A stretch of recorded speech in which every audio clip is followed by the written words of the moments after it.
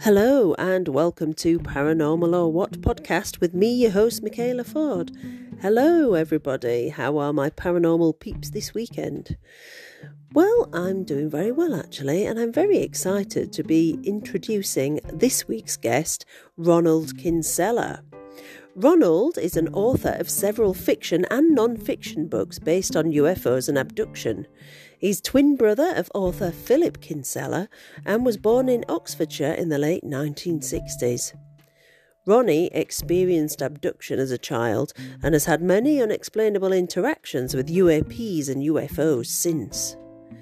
He and his brother co-hosted a radio show called Twin Souls on Paranormal UK Radio, and Ronnie's recently appeared on the Discovery Plus TV programme Unexplained Caught on Camera.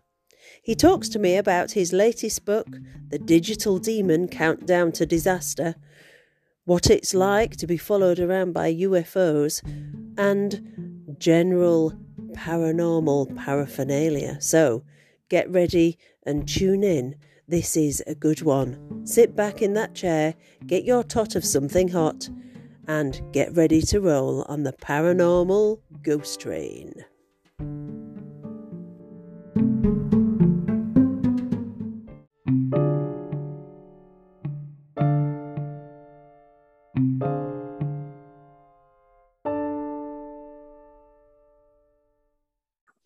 Good evening, everybody, and welcome to Paranormal or What podcast with me, your host, Michaela Ford. Tonight, we're in for a treat as we have researcher, author, abductee, digital artist, and TV personality with us, Ronald Kinsella. Good evening, Ronnie. Good evening, Michaela. How are you? I'm really good, thank you. That's quite a plethora of jobs you do there. I'm looking forward to finding out a bit more.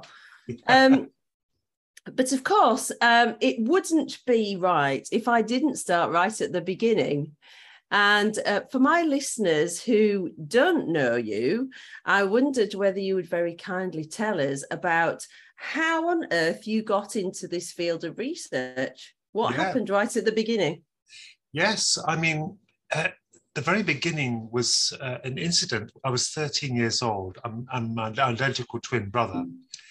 And I have an identical twin called Philip, and we were 13 at the time in 1982. And we didn't believe in UFOs. We had no interest in them or spiritual matters. As a matter of fact, I used to poo-poo mediums. I used to think they were nonsense. How wrong was I later on? My goodness, I had a slap in the face. But it started with, initially, with our grandmother. Philip and I used to stay with our grandparents at Tashbrook Road in Middlesex. They lived in quite a large house, a 3-story house, quite big. Didn't just say they were rich, it's what they had. And it was one summer we stayed with them. Every summer we used to stay with them, and I love Grandma and Grandad, loved them. Grandad worked for KLM. He worked at Heathrow Airport with the baggage. Right.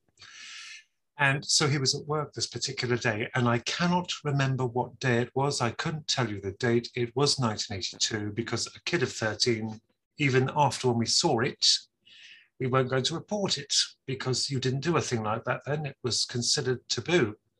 But what happened was this silver orb ran the garden with her grandma, and I can't remember if she was hanging up washing or whatever it was, but we were fussing over her.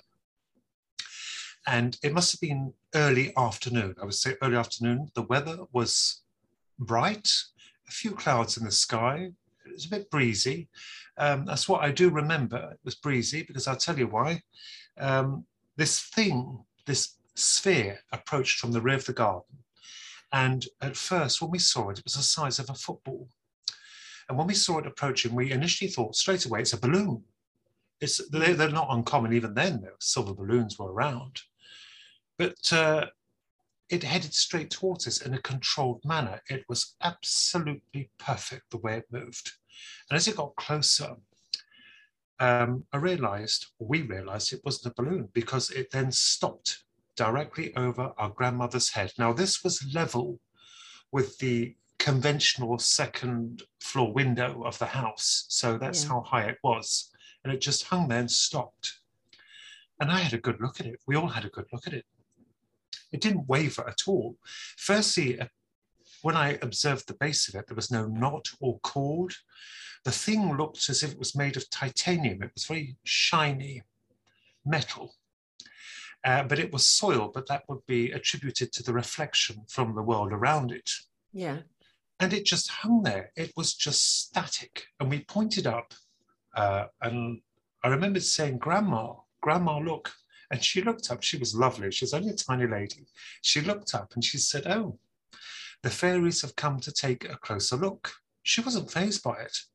But I knew that thing wasn't fairies, because that was technology, solid technology. And I had the distinct impression, I remembered it even all the way back then, it was watching us, it was looking at us.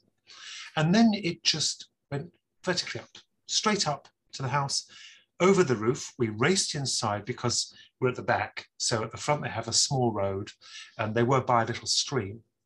There's a little bridge that goes over it and a dirt road heading off towards a park some way off, probably a mile away. Yeah. So we dived in and saw it, and we saw it crossing over the roof. It obviously crossed over the roof and it just zoomed off. And well, it was bizarre and very confusing. And at the age of 13, it was like, as I always stated, something from Doctor Who. Yeah. It was so bizarre. And that was the initial curiosity. But of course, strangely, the most haunting thing about that very haunting day was the fact that after a while, it just dissipated. The memory of it, it was never forgotten. But because we couldn't talk about it, I think Grandma told Grandad, but it was tongue in cheek. We daren't tell Grandad. He was very rigorous with his views. I didn't know later on he was very open to it. He believed in them, but not at the time. He wouldn't state anything at all to him. Yeah. But, that's how it initially started, this thing. And later on, when I researched this many years later, I mean, in my 40s, I'm in my 50s now, but in my 40s, I started looking into it because they reminded me of something I'd investigated when I was interested. The Foo Fighters, not the group. Oh, right. No, yes, I know what you mean. Yeah. The Second World War, the aircrafts, Allied and enemy aircrafts, were tailed by these spherical balls of light. Now, they were lit up at the time when they were following the aircrafts. This thing we saw wasn't lit up at all. It was silver, but it reminded me of them. And I kept thinking to myself, are these some kind of probe or some kind of electronic eye? We don't know, but that thing could not have been even military. Now, I've heard people state recently that, oh, it's a secret military, device, it's technology. No. Not in 1982. Yeah. No, and even today, they do not have devices that can run on anti-gravity mechanisms. Silent. They cannot. They probably have perfected the military some kind of technology that can defy gravity, but there would be noise. There will be some kind of human aspect to it. They have not, to my mind, achieved this aspect at all. Did you ever wonder whether it was, at the time, whether it was anything to do with the airport? Did that ever cross your mind? Strangely, no. Absolutely not. And we used to see the aircrafts landing from Heathrow, where we were. We could see them coming into landing. Grandad, he worked for KLM, so I loved aircrafts. Absolutely not. But it had nothing. This thing defied every conventional piece of technology we had at the time. It was very strange. And I knew upon observing it, I think we're rational minded to know, even as children, that was very otherworldly. That's the way I put it now. Not at the time. I wouldn't know what the word meant then, but otherworldly, very Doctor Who-ish. Did it scare you? Good question. I don't think so. I think, because what Grandma said, we found out later on she was psychic. She wasn't fazed by them at all. Even being psychic, I didn't know what to make of it. Yeah. But being psychic, she wasn't fazed. But no, I would say more astonished and more haunting, I would say, very haunting, rather than being frightened. Yeah. Now, that was the start of it, I think. There's something that happened when we were children. I cannot confirm this because it's so elusive. That's the word I like to use, elusive in my memory. But it happened to Philip and I. I'm looking into this now in a new book I'm writing, looking into the paradox, UFO paradox. But the big one came of the winter of that year. And this is when I was abducted, or we call it abducted. It was never even known then, I don't think, in 82. I didn't know what an abduction was. I didn't know what aliens were really. Only from science fiction on TV. Yeah. I didn't know they were real. But whether they were or not, I don't know, because I think whatever this power is, this force, it's tricking us. I'll explain. Yeah. After seeing the electronic eye in the summer of 82, in the winter, I was taken up. In a nutshell, I was whisked through the roof of the house, and it wasn't sleep paralysis. It was not imagination. It's not imagination. I was taken through the roof and into this thing. As I was approaching this thing in the dark of night, I couldn't discern the shape of it. It was darker than space itself. It was a clear night, but it was dark. There was something dark hanging there. I could never discern the shape of it. And I found myself within this room. I was obviously transported into it, where I was in this modern kind of wheelchair. And there were 3 men ahead of me, but they weren't men. They were very strange. They were armored. I couldn't even see their faces. They were like doctors to me. Immediately, I interpreted them as doctors because that's the feel I got from this place and them. Their masks were, I think, reminiscent, and I'm honest, I think they're reminiscent to the gas masks worn during the wars of old, but ultra modern. Right, now, there were 3 ahead of me. They said nothing. And I knew this chair I was in, I was paralyzed. It didn't mean to say I couldn't move entirely. I just had no compulsion to move. Strangely, I just didn't feel like I needed to move. Yeah. In a way that is paralysis. I just couldn't get out of it. I had no gumption to get up from the thing. But I knew there was one behind me, you see. There was one of them behind me. And you know when that feeling you have when there's something behind you? Yeah. And my suspicions were confirmed correct because he spoke. And when he spoke, it was authoritative. It was English. It wasn't reverberating as people have asked. It was authoritative. That was the first thing, authority. And I will never forget the first line he used.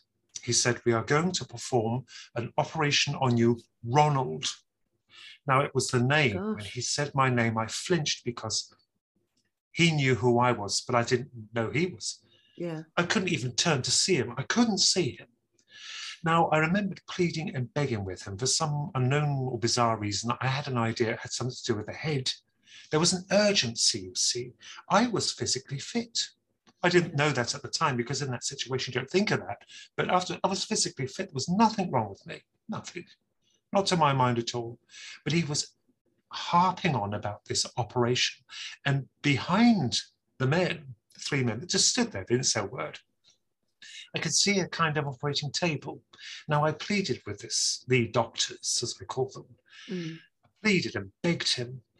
He said, no, he did reiterate, it is for your own good. We will not harm you. Now, I trusted him. I believed him. His voice was so authoritative. And, you know, like an authority you respect, because then I was frightened of the police. I was frightened of doctors. Yeah. Now, he took this tool from this kind of utensil rack to my left. He picked it up. I didn't count his hands. I didn't think to. People have asked me that now. No, I didn't count his hands. And it seemed quite like they were wearing gloves, like armored. And he produced this device like a pen. It was silver and perfectly cylindrical, and it had a nodule on the end. And what he did was, I had a good look at this, and he took my hand and he pressed it on the top of my left hand.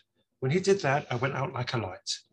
Now, the next thing I remembered, I was being ejected from this thing. So obviously, I gather I had lost consciousness. They had done what they said they were going to do. Yeah. God knows what. And I was dropped down. Now, this was quite prominent. As I was dropped down, I could feel this electrostatic kind of energy all around me, or my hair was standing on end. I would gather it would be because it felt like that, you know, like static. I didn't feel that going up, strangely. I was put back through the roof, right back to my bed. I was laid on my back. And as I gently dropped to the bed, I felt the bump of the mattress. That was disgraceful. It was horrible because I knew it was happening. And this kind of energy just then washed away. And I felt cold and vulnerable and frightened. And then, because Philip and I shared a room then, we lived in Luton. There were Victorian houses, which were very big. It didn't mean to say, again, you're rich. It's just what we had at the time. There were big rooms. We shared a big room. Yeah. He wasn't even awake. I found out about this later on. People seem to be knocked out, some, whether others are not. Anyway, to end this disgraceful intervention, or whatever it was, or whatever they were, I don't believe they were alien at all. I think it's something else. To end this, there was a spark of light on the ceiling, and there was a hologram, some kind of advanced, amazing hologram. And I knew it was a trick. It was waving like water. It was blue, of the Cheshire Cat, his head. But this was their version of a Cheshire Cat, and it was absolutely godforsaken awful. It was the most terrifying thing I'd ever seen. In fact, it was worse than them. This head of a Cheshire Cat put Lewis Carroll's version to shame. His teeth were sticking out. He didn't speak. He was just looking down at me, beaming down with his teeth all showing, wavering, then it went. That was it. I've never seen them again, ever. Like a mask, almost like it was like a mask, was it, to kind of mask your memory, almost? I think so now. The cat, I mean, that was it. Now, I checked myself over in the morning. I knew something had happened. I told Philip about it, my twin, and we decided not to say anything, even at that age. You could not say, what am I going to say to anyone? I've seen something strange. I've seen doctors. They took me up at night. The cat, now, time is a blessing in a way, because in some ways it makes you wiser, because you think about it, you have time to think. And I have not embellished any aspect of that whatsoever. That is the worst thing you can do, colour or embellish. That's exactly as it happened. But the cat, I wondered a few years ago, and I published this in The Digital Demon, I wondered if he was created or projected or instilled, whatever they did, as an insurance policy on their behalf, so that if I go and see a psychologist and tell him, he would say, right, now wait there, you have been down the rabbit hole, you're getting confused. This is Alice in Wonderland. The doctors are merely just a fear of the medical establishment, and the cat is just some conjuring of your imagination through seeing the film, which I had seen a few years prior. Very, very clever. Yeah. Very clever. What they did to me, I cannot tell you. I don't know. Very sinister, actually. They were. But do you know what's amazing about this is, as I started researching into these aliens, I tend to find that they differ. Even back then, they weren't set. And I've stated this, they weren't set in stone. Popular now are the greys. I personally have never seen a grey. My brother has. I have not, thank goodness for that. I don't wish to. But something was using my mind against me. They were not doctors. This is a common trait with abductees or people who are taken. I would say I will abductee, it was only the once. As far as memory can serve, only the once. But they portrayed themselves in authority, that word again, authoritative figures. I feared doctors as I feared police, but for them to establish this kind of play or this act or whatever they were doing, they perhaps projected to me the version of doctors. Perhaps it's almost like even though your eyes were not seeing doctors, your brain was thinking, oh, they're doctors, because they were putting that thought into your head. That's right. I mean, I didn't question them, because immediately it was an authority. That's the first thing, doctors, an authority. And one thing I fear most is authority. I've always been respectful of it. And so this was their cue to do whatever it is they did, whatever manner they approached in ways of perhaps examination, medical intervention, I don't know. Now, there's some curiosities about this, and I wasn't happy about it. Now, if they had, this is a curious thing, if they could allegedly knock me out prior to an operation they were going to perform, why on earth didn't they just knock me out before the snatching? It would have made the case so much easier. I wouldn't have known a thing. It's as if you are meant to see them. They want you to see them. But they don't want you to remember certain things. So they pick and choose what they want you to remember. That's right. Perhaps it works differently with different people. He knew my name. So that's really disconcerting, because I didn't know what they were or who they were, but I just trusted them. But he knew my name, so they know us very well. Something, whether it be a force or a power, or they might well be aliens, I don't know what they are. Yeah. They know us intimately because they can get into there. This is the dangerous thing. They get into there. And my research has taken me back to the 1800s as well, where I'm even seeing then the intervention of these things, albeit less advanced, less sophisticated. But their technology was always a hint beyond ours. So this is very fascinating stuff, and which I'm writing about in my new book. Yes, I'm going to ask you about that in a minute. I just want to ask you, when you told Philip what had happened, did he believe you? Yes. Yeah. Being twins, I think we're born together and we're raised together. We trust each other. We know when we're lying. Yeah. We know, we can tell. And we never lie. We have never lied. Perhaps when I was a child, I pinched a biscuit and things like that. Or pinched something and lied. I didn't. It's the simple things, but never, ever anything like this. Yeah. This is otherworldly. Now, I have not seen those things again, but this is what led me to try and pursue some kind of rationality behind it.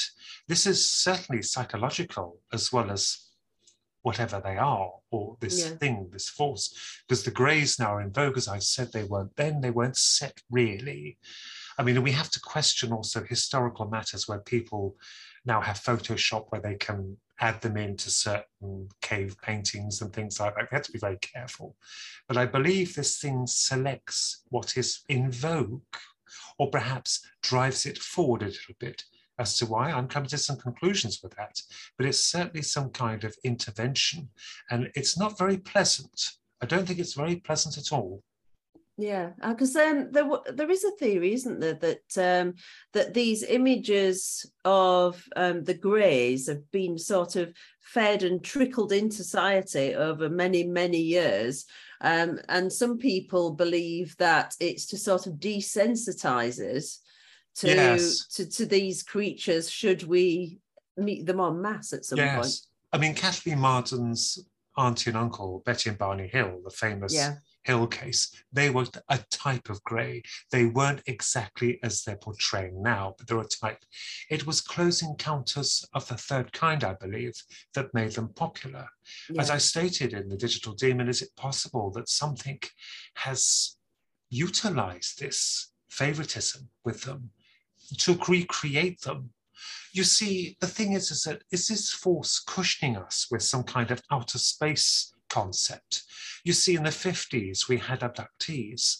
Adamski, namely one of them, George Adamski, who had met the Nordic-type aliens proclaiming to be peaceful.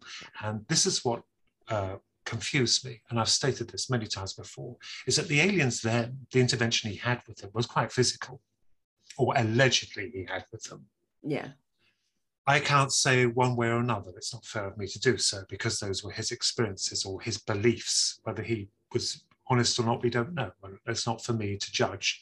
But they were constantly preaching, the aliens, about their concerns then for atomic warfare and the state of the earth, and reiterating the point, as other abductees were, that if we utilize them, it will damage their piece of space, basically. Now, this didn't fit well with me because it was a deception. Evidently, like Sherlock Holmes, my grandfather got me to Sherlock Holmes. Although he's a fictitious character, his methods of deduction are wonderful. You just go back to the raw material and look at it again and again. If they were concerned for atomic warfare, all they need to, they're so advanced in these saucers that apparently landed, is across the world, which speeds beyond our imagination, nullify them, just nullify the sellers. We will build more. Of course we will. Nullify them again. We build more, nullify them. They've won. We don't know what's happening. They've neutralized the atomic threat. They've cured it. They've done nothing. And what is concerning even more so is the fact that the aliens from the 90s, the greys now that are in vogue, very popular, and this is all the research I've been doing, all the material and the thinking and everything, is now they're harping on about the environmental issues. So we see a pattern of it going on and on and on, and they have done absolutely nothing. They have done nothing. Absolutely. So do you think maybe it's not that they're concerned about us? The way that I see it, and I'm still, the jury's still out for me. Of course, I haven't had my own experience, so it's different for me, and I'm an outsider looking in. But I wonder if it was more to do with us being their little experiment, and every time we try and ruin the experiment, they sort of put us back in our place again. It's very possible, absolutely. You see, the thing with this is that we have no answers. And I'm proud to state that. I said to Philip Mandel, who is our publisher, he's a pioneer in ufology himself, a no-nonsense man. I said to him, do you know, Philip, no matter how much research we do and how much we look into it, at the end of the day, we're left again with only a blank page. It's as if we are not meant to know. And the most annoying thing about this subject is that you have people, and I have discovered, very unfortunately, in the UFO field, is that people have their own opinions. And if you step on their toes and they don't agree with your opinions, you are thrown to the wolves. They don't like it. Some believe they come from Alpha Centauri or whatever.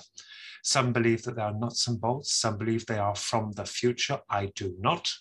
Some believe they are AI. I do not. I think there's something else to it. Perhaps something always moving towards interdimensional, something that is close by, not off-world, but close by. It's a possibility. Yes, it is.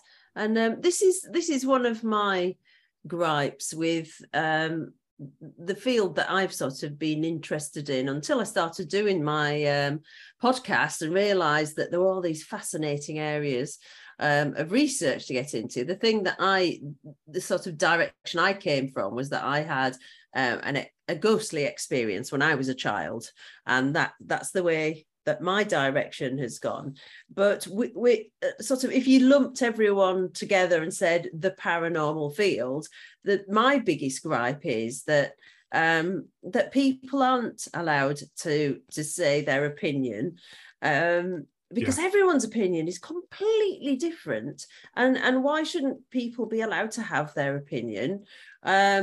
Freedom of speech, as it were. And why do people constantly say, no, it's not like that, it's not like this? And it makes me want to go, oh, I'm sorry, are you the authority on it? Because we're all paddling around in the dark here trying to make sense of it, but you seem to think that you know all about it. Yes. And it makes me really cross, because and the direction that I really try and come from is I don't claim to know anything. I'm just really interested in all of it. And I would listen to anybody's opinion on anything, because, it's only polite and reasonable. I don't know what they are. And I'm very proud of myself, to be honest. We don't know. We're looking. They're real. They are real. Don't get me wrong, they're real and they're not of this earth. But what exactly they are, we don't know. My suspicions arose to interdimensional. But could it even be possible, as I mentioned in the book, that we are dealing with aspects of the dead? Souls, perhaps, that have been offered redemption for being corrupt. You know what I mean by that? We're talking about demons. I would never have imagined stating that, perhaps 10 years ago, but we cannot rule it out. It's as arrogant as stating they're not from other worlds. They may well be. If I'm wrong in any aspect, I accept that, because I've stated I don't know what they are. But I think the wonderful thing is to keep digging and digging. One thing, or certain aspects of it, are logical as Sherlock Holmes. This does not wish to be caught. It does not wish to be seen. It wishes to interact, but it does not wish to be caught. There are reports of crashed craft, of course. We've heard of the Roswell incident, the most famous. And we have to be very careful with that. I wrote about that in my book, but of course, like the Rendlesham Forest incident, opinions change and testimonies are variant, very, very. Testimonies, and you hear of one account, then you hear of another, and you hear of another. Not to denounce any of theirs. They may well have seen what they saw. It's just that this phenomena might be able to change faces or change the way it looks to certain people, you know. And maybe it appears different to different people, and that's a way of confusing people. Yes. The thing that I always come back to, and I'm going to talk about your book in a second, is that, and sometimes I can't believe I'm saying this, and I think myself 5 years ago would have gone, what are you talking about, Michaela? But now I just, through looking at all these different things, cryptids, you know, Bigfoot, werewolves, ghosts, demons, UFOs, all, to me, all seems to come back to this idea of different dimensions. And what if that's the common thread with them all? Yes. So what? Because you've written a lot of books, and you've written fiction books and non-fiction books. You've written children's books and adult books. And so, what did you want to do with the Digital Demon? What were you hoping to achieve there? That's a good point.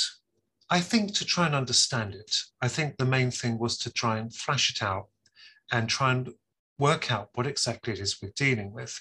And it, as you said about the different boxes, the paranormal, as soon as we say paranormal, ghosts come to mind. But, you know, like you have ghosts, you have the UFOs, you have the cryptics. What if they were all of the same?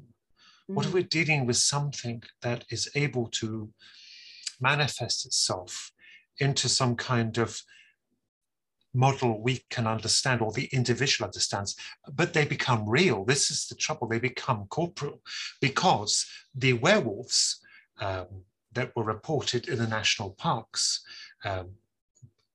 wolfmen, dogmen, whatever they wish to term them, they are a reality, I believe, because they have been reported by rangers that when they retire, they come forward with it. They can't talk about it at the time, and that's understandable. I appreciate the national parks, the protection they have to try and, you know, uphold for the people. But we do know, I know David Paulides wrote about this in 411 in his books, brilliant researcher, but there are others coming forward, and these are really, really intelligent, straight-laced people that are coming forward now and stating that there are werewolves in the woods. They've seen them, as laughable as it is, but it wouldn't, they're not as laughable as ghosts, they're not as laughable as aliens. We're dealing with the same strange encounters people are having, albeit different makes, you know, werewolves. But they've seen them, and they've even attacked people on some occasions. And I've been watching a program recently by a wonderful chap, What Lies Beneath. He started a new podcast. Incredible. So I've learned a lot of new material from this, because I wouldn't have known about them, because they're hidden, they're buried. And this is the thing, the most exciting thing about this subject is give it some time and more seeps out. More of these encounters seep out, testimonies. One of them was even horrendous, what they found. These are police officers involved. I shan't reiterate up here, but they were horrendous through these wolf men, you know. And it makes me think, going back to Little Red Riding Hood, you know, the fairy tale of the grandma being the wolf. It was deceptive, wasn't it, to try and lure her, Red Riding Hood, into the cottage. It makes you think, doesn't it, for all these old folklores, whether there is some truth to it, because we're going back into the fairies. I mean, I know that a particular researcher, his mother saw a fairy, and he is an incredible professional man. His mother saw one, a little fairy in Ireland, I think it was. She gave her a little bottle to drink and told her, if you drink this, no calamity will come to you, no harm. And she never did get any calamity or harm, he told me. Oh my so goodness. This is very bizarre. You know, the whole thing, what if it is one of the same? It takes me back to the wonderful, brilliant Stephen King. I always think of Stephen King, his book called It, yes, with the clown. I'm not necessarily saying this is from the multiverse or whatever, or it's evil, but it does seem to derive aspects from Mr. King's own imagination, in that it can change faces, as we've stated, or it can change shapes. You see, like you said yourself, it's how we interpret it, how we interpret it. We're all individual. So what I see may be completely different to someone else. Doctors, you see, how smart was that? This is the linchpin to perhaps a weakness was found in how it works, or the force or the power that it works, is that they hone in on your fears. And I feared doctors and the hospital, as well as the Cheshire Cat. But when I saw that on the TV with my grandparents, I had no real interest in it, really. We watched it one Christmas, I think. I was horrified by it, so they plucked that out. It's always fear. The werewolves, Bigfoot, the Sasquatch, the monsters, fear, always fear. So they want you to see them. This is key. It's always they creep up and surprise you. It's like those old-fashioned horror films where you see the crypt opening slowly and they're coming forward. It's based on this. It's psychological, I stated. Something enjoys this or is using it to their advantage. As I said again, I'm only of the opinion of that is one pointer to make. They may well be off-world. There may be hundreds of species. I'm not knocking anyone. These are my own views, my own personal views. If I'm wrong, I accept it and I respect other people's opinions. Yeah. One thing that sprung to my mind, a question that sprang to my mind when you were telling me was, have you, I know quite a lot of abductees have done this. Have you ever considered being regressed to find out what happened in that period where you can't remember? Yes, we hopefully are going to see a wonderful lady who can regress professionally. She's in the United States, and I want to see her and no one else. Because she's done it before to some other people and she's brilliant. So yes, absolutely. I want to see what was behind that facade. Those doctors that I thought they were real when I was a child. Yeah. But as you get older, it's like smoke and mirrors, isn't it? You think this is some kind of deception. There's something behind them. There's something. I can't see it. Whatever they did, or if they were actual doctors, then I will only see them as doctors, but I don't believe that. I believe there's something, it was a trick, that's the word, an illusion, a trick they were using to this masquerade, this power to use our minds against us. Yeah.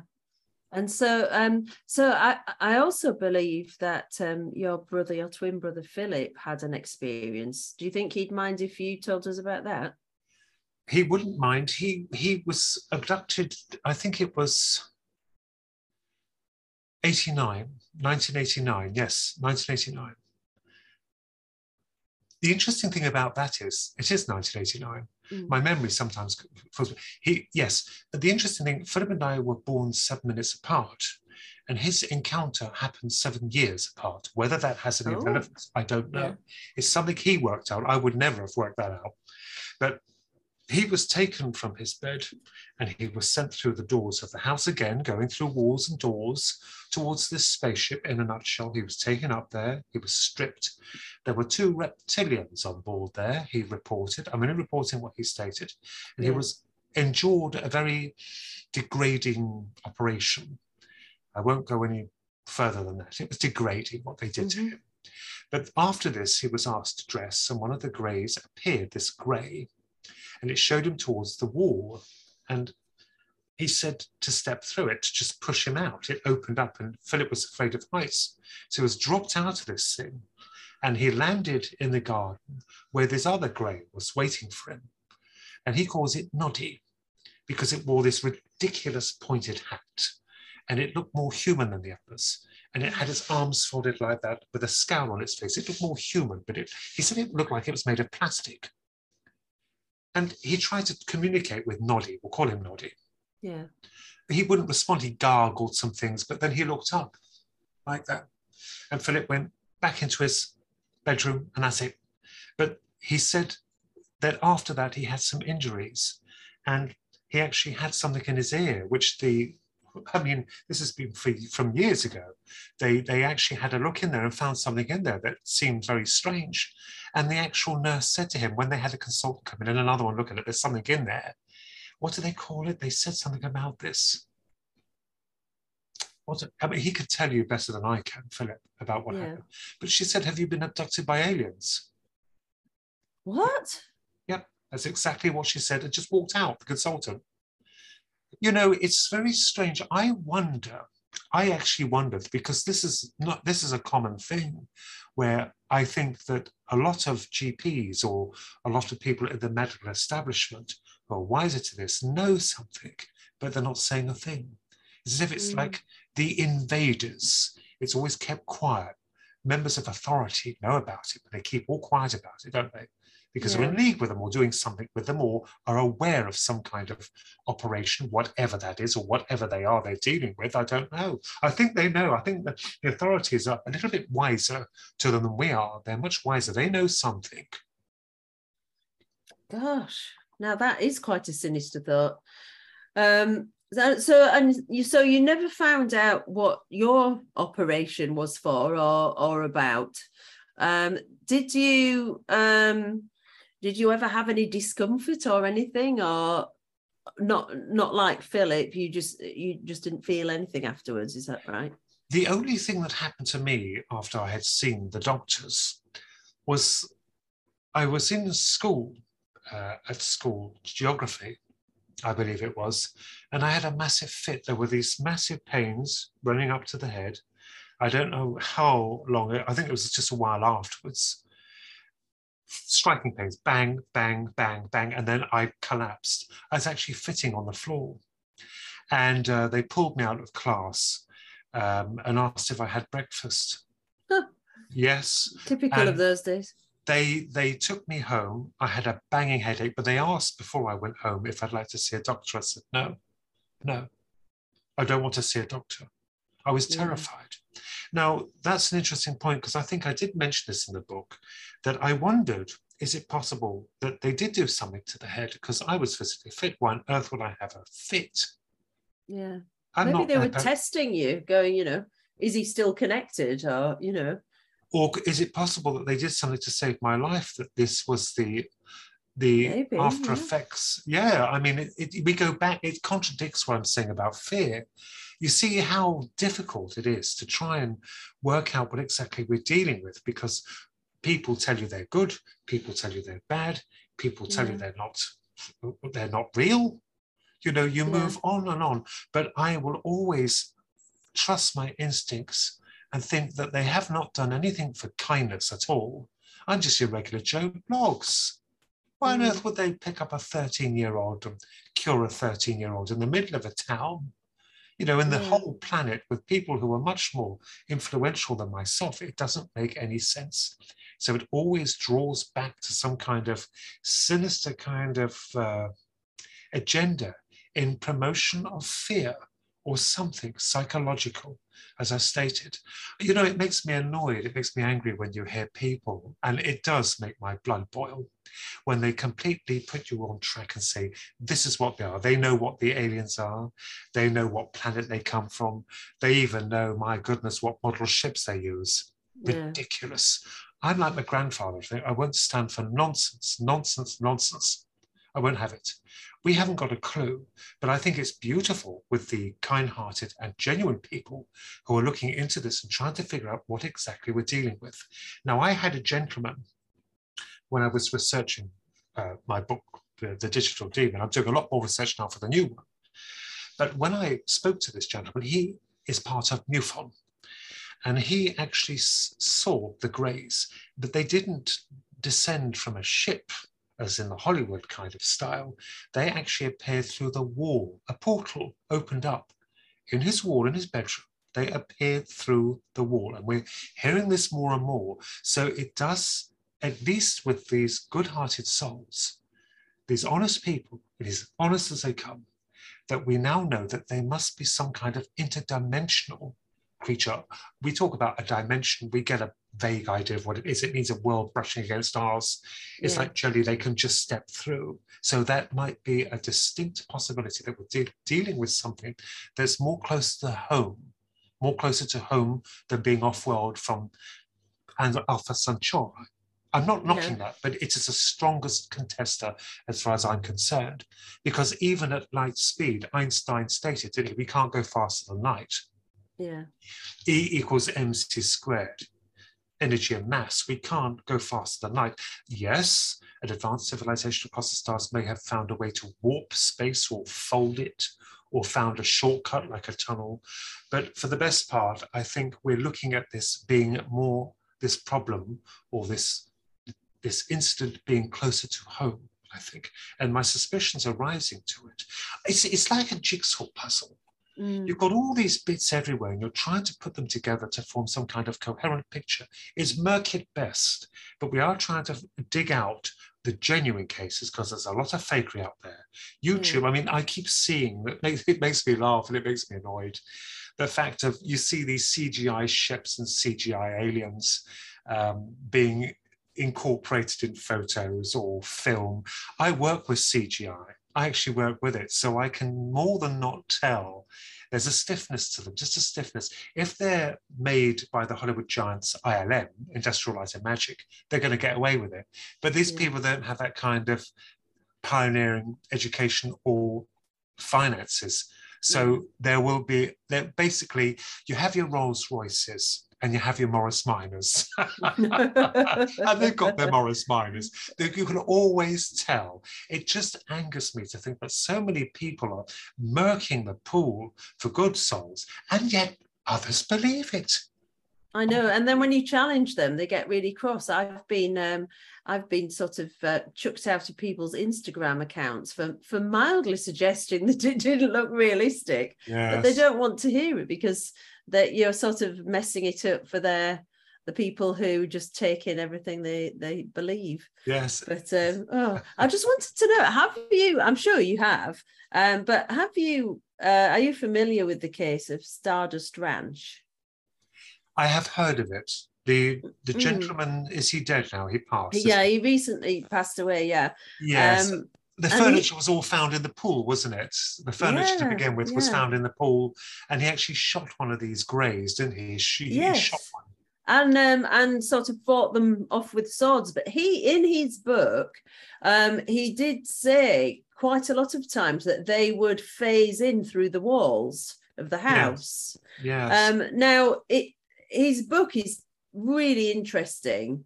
The only thing I would say was it just seemed to get more fantastical as it goes along. I found that too, yes.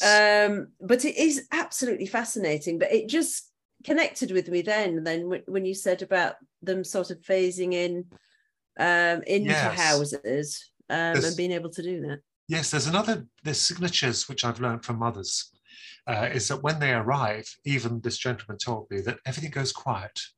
There's a stillness, all the insects go quiet. There's it's deathly quiet. Yeah. So that's when you know there's trouble. So even Mother Nature, the insects, all the wildlife knows that there's something untoward. So it is different. One thing we do know, it's different. It's off-world. It might possibly be interdimensional, which I suspect. I think a lot of other people do. We look at Skinwalker Ranch as an example of there's nothing nice happening there at all. Nothing. I mean, I tend to think that it's the humans are guinea pigs. This is testing them. Yeah. You know, they're told not to dig, so when they do dig a bit, or the telegraph poles up shaking. Yes, it doesn't like it. It's as if it's testing them. We are being tested. Are we an experiment, you said, being tested, poked and prodded to see how we react? Sometimes there's fatalities, other times they're not. You know, I'm not talking about the cattle mutilation. I don't know what on earth that is. But in general, with these cryptids and UFOs and poltergeists and things, it is as if we're being poked and prodded, you know. It's funny, isn't it, as well, when you use the Ouija board, which we have done in the past. I've actually used it. This is real. And I'll tell you why. It was because when you delve into this topic, you're going to look at every aspect of it. You're not tunnel vision. You've got to look at all aspects of it. So the supernatural, paranormal. Yeah. We used a Ouija board. Philip and I used it because we don't lie. We know we're telling the truth. We built this makeshift board. We didn't have one at the time, but we had a planchette, a glass, a tumbler, and we communicated with it. We had a very good friend of ours, very no nonsense. She's an artist, very well-educated girl, doesn't lie, tells the truth. She was observing it, and it was coming out with this gargle. And I said, no. I said, no, we need something conclusive. I need to know if this is real. So I said, Susan, go and write something. Take a bit of paper and pen, go out, write it, put it in your pocket and come back in. She knew what we were doing. So she did. She came back in, it's in her pocket, didn't know what she had put down. I said, right, to the board I addressed it. What has she written in her pocket? And the thing it spelt out first, very sluggishly, was trickery. I said, no, if you were in our position, you would do the same. What has she written in her pocket? And it moved to D-A-R-T-H-M-A-U-L, Darth Maul. Darth Maul. Now, at the time, there was a Star Wars film that came out by the wonderful, brilliant George Lucas. We love George Lucas with Star Wars. Phenomenal man. Why he hasn't got an Oscar yet, I'll never know. That man deserves an Oscar. Darth Maul's my favourite character. Yeah. Susan went white. Gosh. She pulled it out. It read Darth Maul, and then it spelled satisfied. So I didn't like it because it felt kind of like it was being sarcastic. But how on earth did it know that? There is something at play here, something very, very different. Something can read our minds, because I doubt whether that could actually, I don't know how it does it, but it's connected to us. This is a psychological, again, we go back to it. It can infiltrate our minds. So it obviously read her mind. It can't read. I doubt if it can read, but it read her mind. It had taken it from her mind to tell us what she'd written. Very intriguing, but very sinister. Now, I wouldn't recommend people, I'll just add, using an Ouija board. If you do use it, just use it in the proper manner. Ask for love and light. I know it sounds a bit holy and corny, but just ask for protection before you use them. And make sure you're dealing with something that is can be trusted. But even now, I wonder if what we're dealing with can be trusted on there, because it never seems to give certain answers. It loves to elaborate. It loves to talk about heaven. Oh, we'll give you a whole description of heaven. But when you talk about who murdered JFK, which I've asked, when you ask what happened at Roswell, what really did happen, all these questions, it goes silent. Yeah. It won't answer. Yeah, it's the same when you ask what happens when you die, things like that, you don't get an answer either, or the big questions. It's clever because it knows names, and it like the Darth Maul incident, it knew there's something. And that's what made me quite first suspicious, but also awed at this power, of how it can wield this power. Whatever it is, are we dealing with a demonic force? We cannot knock them, because people have given them a kind of holy stance, a battle, in heaven with the Christ, the one, the Godhead, and the archangels, and they did battle with him because it caused treason, and they were cast out. Is it possible that their prison is actually a dimension, if God is that smart? The underworld seems to me rather like a dimensional bubble. I mean, he was smart enough to imprison them in something they can't quite easily get out of. Yeah. It's only a thought, Yeah. Yeah. Now, so your book, we'll just mention that again, that's The Digital Demon. Is it out yet to buy?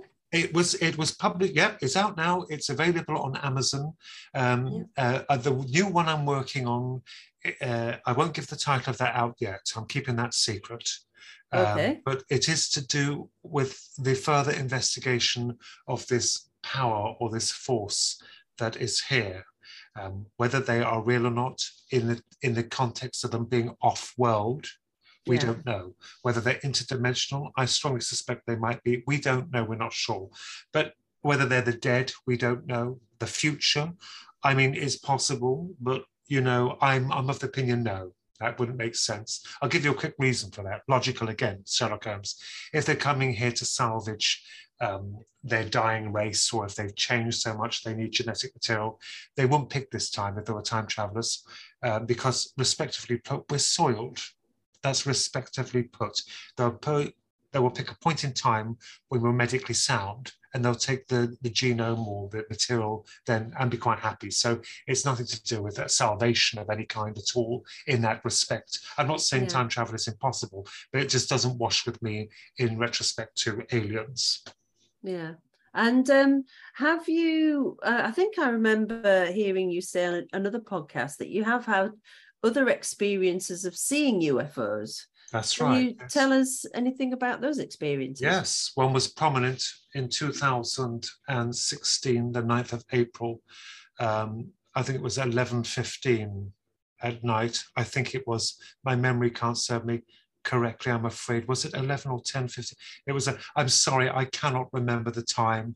People then will latch on and say, well, you're lying because we're human. You know, I've got so much buzzing through my head. We saw them.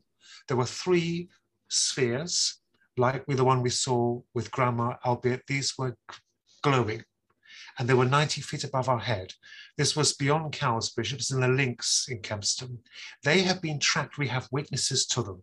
We've had a gentleman, he came over 2 weeks ago because we had put this report out, and lo and behold, we had contact from other people who'd seen the very same thing, exactly as we described. They had spotted them. They paralleled England. They started from the Isles of Scilly, and the routes they took was up past Norfolk. But what I did not know, this gentleman, and this is why we need each other to help ourselves with this enigma. We need each other because we can only better ourselves if we have support from other good souls. That is a ley line. Right. He told us that was a ley line. And these things were 3 spheres. I will never forget the way they moved. When they were over our heads, 90 feet up, the street was dead. Remember I was saying about the silence? Yeah. It was dead. The only thing I do remember, and they weren't drones, they weren't ball lightning, it wasn't helicopters. These did a formation. One moved and moved back again. They were controlled. They were independent. You could see the stars beyond them. It was a clear night.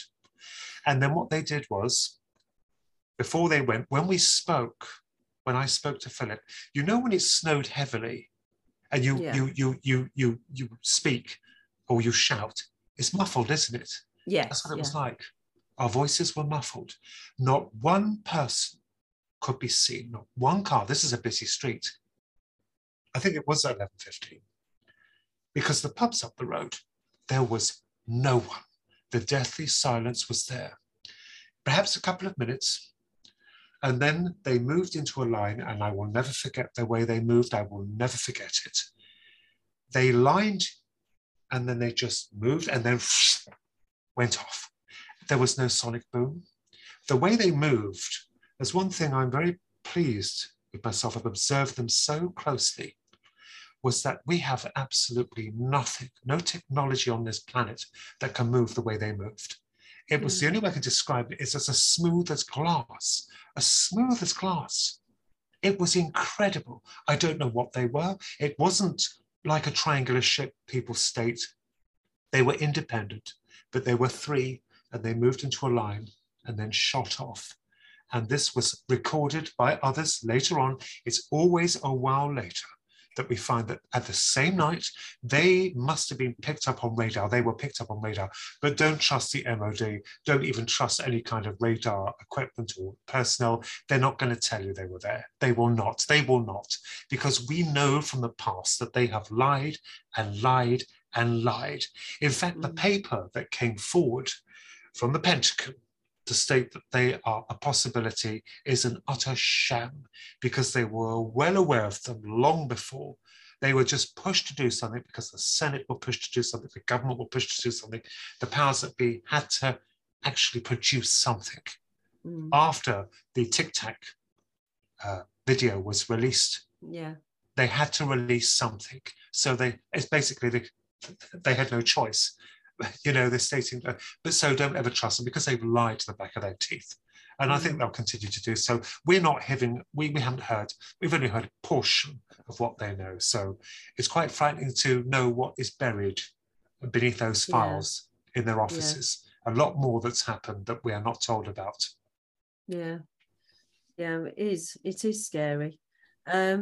And the one last thing I just wanted to ask you about, I believe that you're going to be on a television program soon called Unexplained Caught on Camera. Is that right? Yes, that's digital, isn't it? TV. It's yeah, I've watched the first 3 episodes, but I haven't seen you yet. You must be on one of the next ones. Discovery Plus, I think it was. They came to interview us specifically about the orbs we saw that night. I'm so glad we have evidence now, charts, eyewitness accounts. Many people have seen them. Quite a number of people have seen them. So this is pleasing because you can finally think, well, you're not going mad. You're not seeing things. Other people have seen the same thing. They were recorded by our niece, Charlie. She recorded them because she saw them passing her car before they arrived over here, which was incredible. Wow. So when she filmed them, she stopped her car and filmed them. And by that time, they were over our heads, just silently stationary. Again, they cannot be ships. They must be some kind of probe or electronic eye, something like the Foo Fighters, something that watches. Whatever this thing is, they're obviously watching. Now, I will tell you this, that when we saw them, I did, at that point, I wasn't frightened again, just astonished. It was like something godly. This time, something godly. I remember trying to send something out to them. This is fantastic. You're amazing. We see you. Got nothing back. Nothing. Yeah. Absolutely. Did you get the feeling they were there to watch you that time? It would seem a little bit egotistical for me to actually say, yes, it did seem personal. Whether they were or not, I don't know. But it would seem personal because they're above your heads and they're what? They could see us. Yeah. They could see us. Whatever it was, it knew we were there. One did a movement. I cannot remember it exactly. Philip does remember the movement. I was so astonished. People say, well, you would remember a monumental point in time. No, you wouldn't. Not it's like people who see a car accident. You have 3 different accounts of what happened. I cannot, and I don't lie. But they did some kind of movement and then they moved off. But it does seem personal.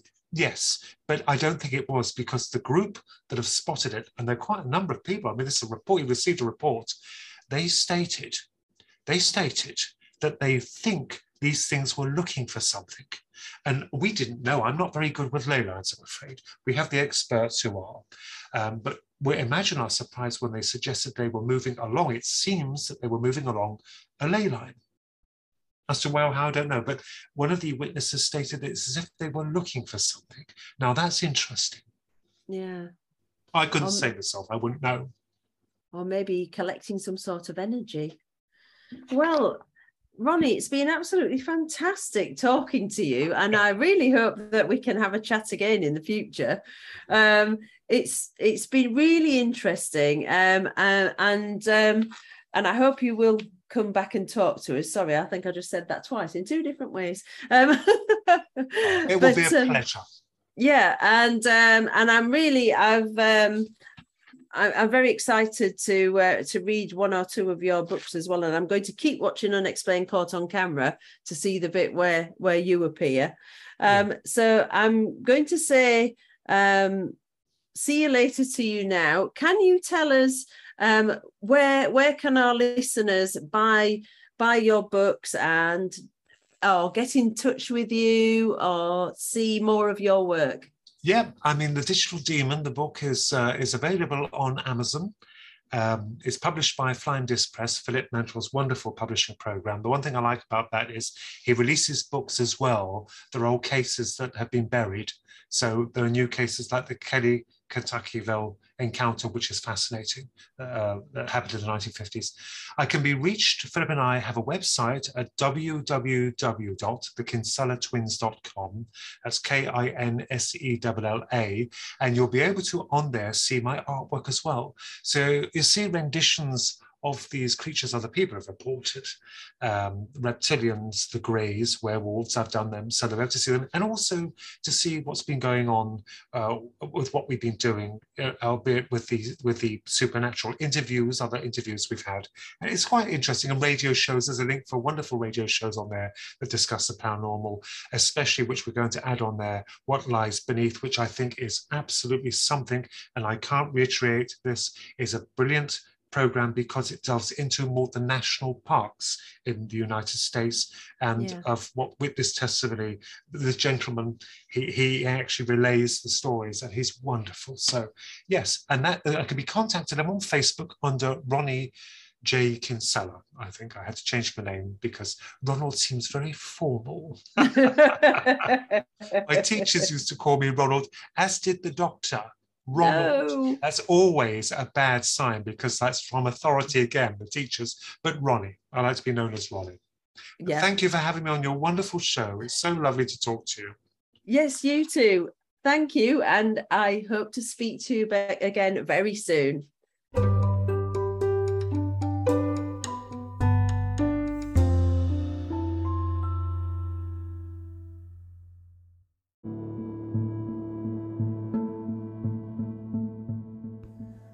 Well, thank you for that, Ronnie. That was a fantastic interview, and I look forward to speaking to you again in the future. So everybody, don't forget to send me your stories to paranormalorwhatpodcast@outlook.com, or send me a voice recording to anchor.fm/paranormalorwhatpodcast/message. Remember, I'd really like to listen to some of your stories, and actually I have had one or two sent in, so they'll be coming up in future. Next week, the interview of all interviews. I will be interviewing Cliff Barrackman, the Bigfoot man himself, and if you check out Paranormality magazine, you will see that I am very, very proud to be the author of the cover story this month on Cliff Barrackman himself. So check it out and see what you think. There's all sorts of fabulous paranormal articles and information, horoscopes, and all sorts of things on there. So please do check it out and let me know what you think. Okay, until next week, take care. Be spooky. I'm very excited because I'm going on a really exciting investigation this weekend, so I hope to be able to tell you all about that next week. And stay spooky. So, take care of yourselves, and I'll speak to you next week. And don't forget, remember, together we can figure it out. Night.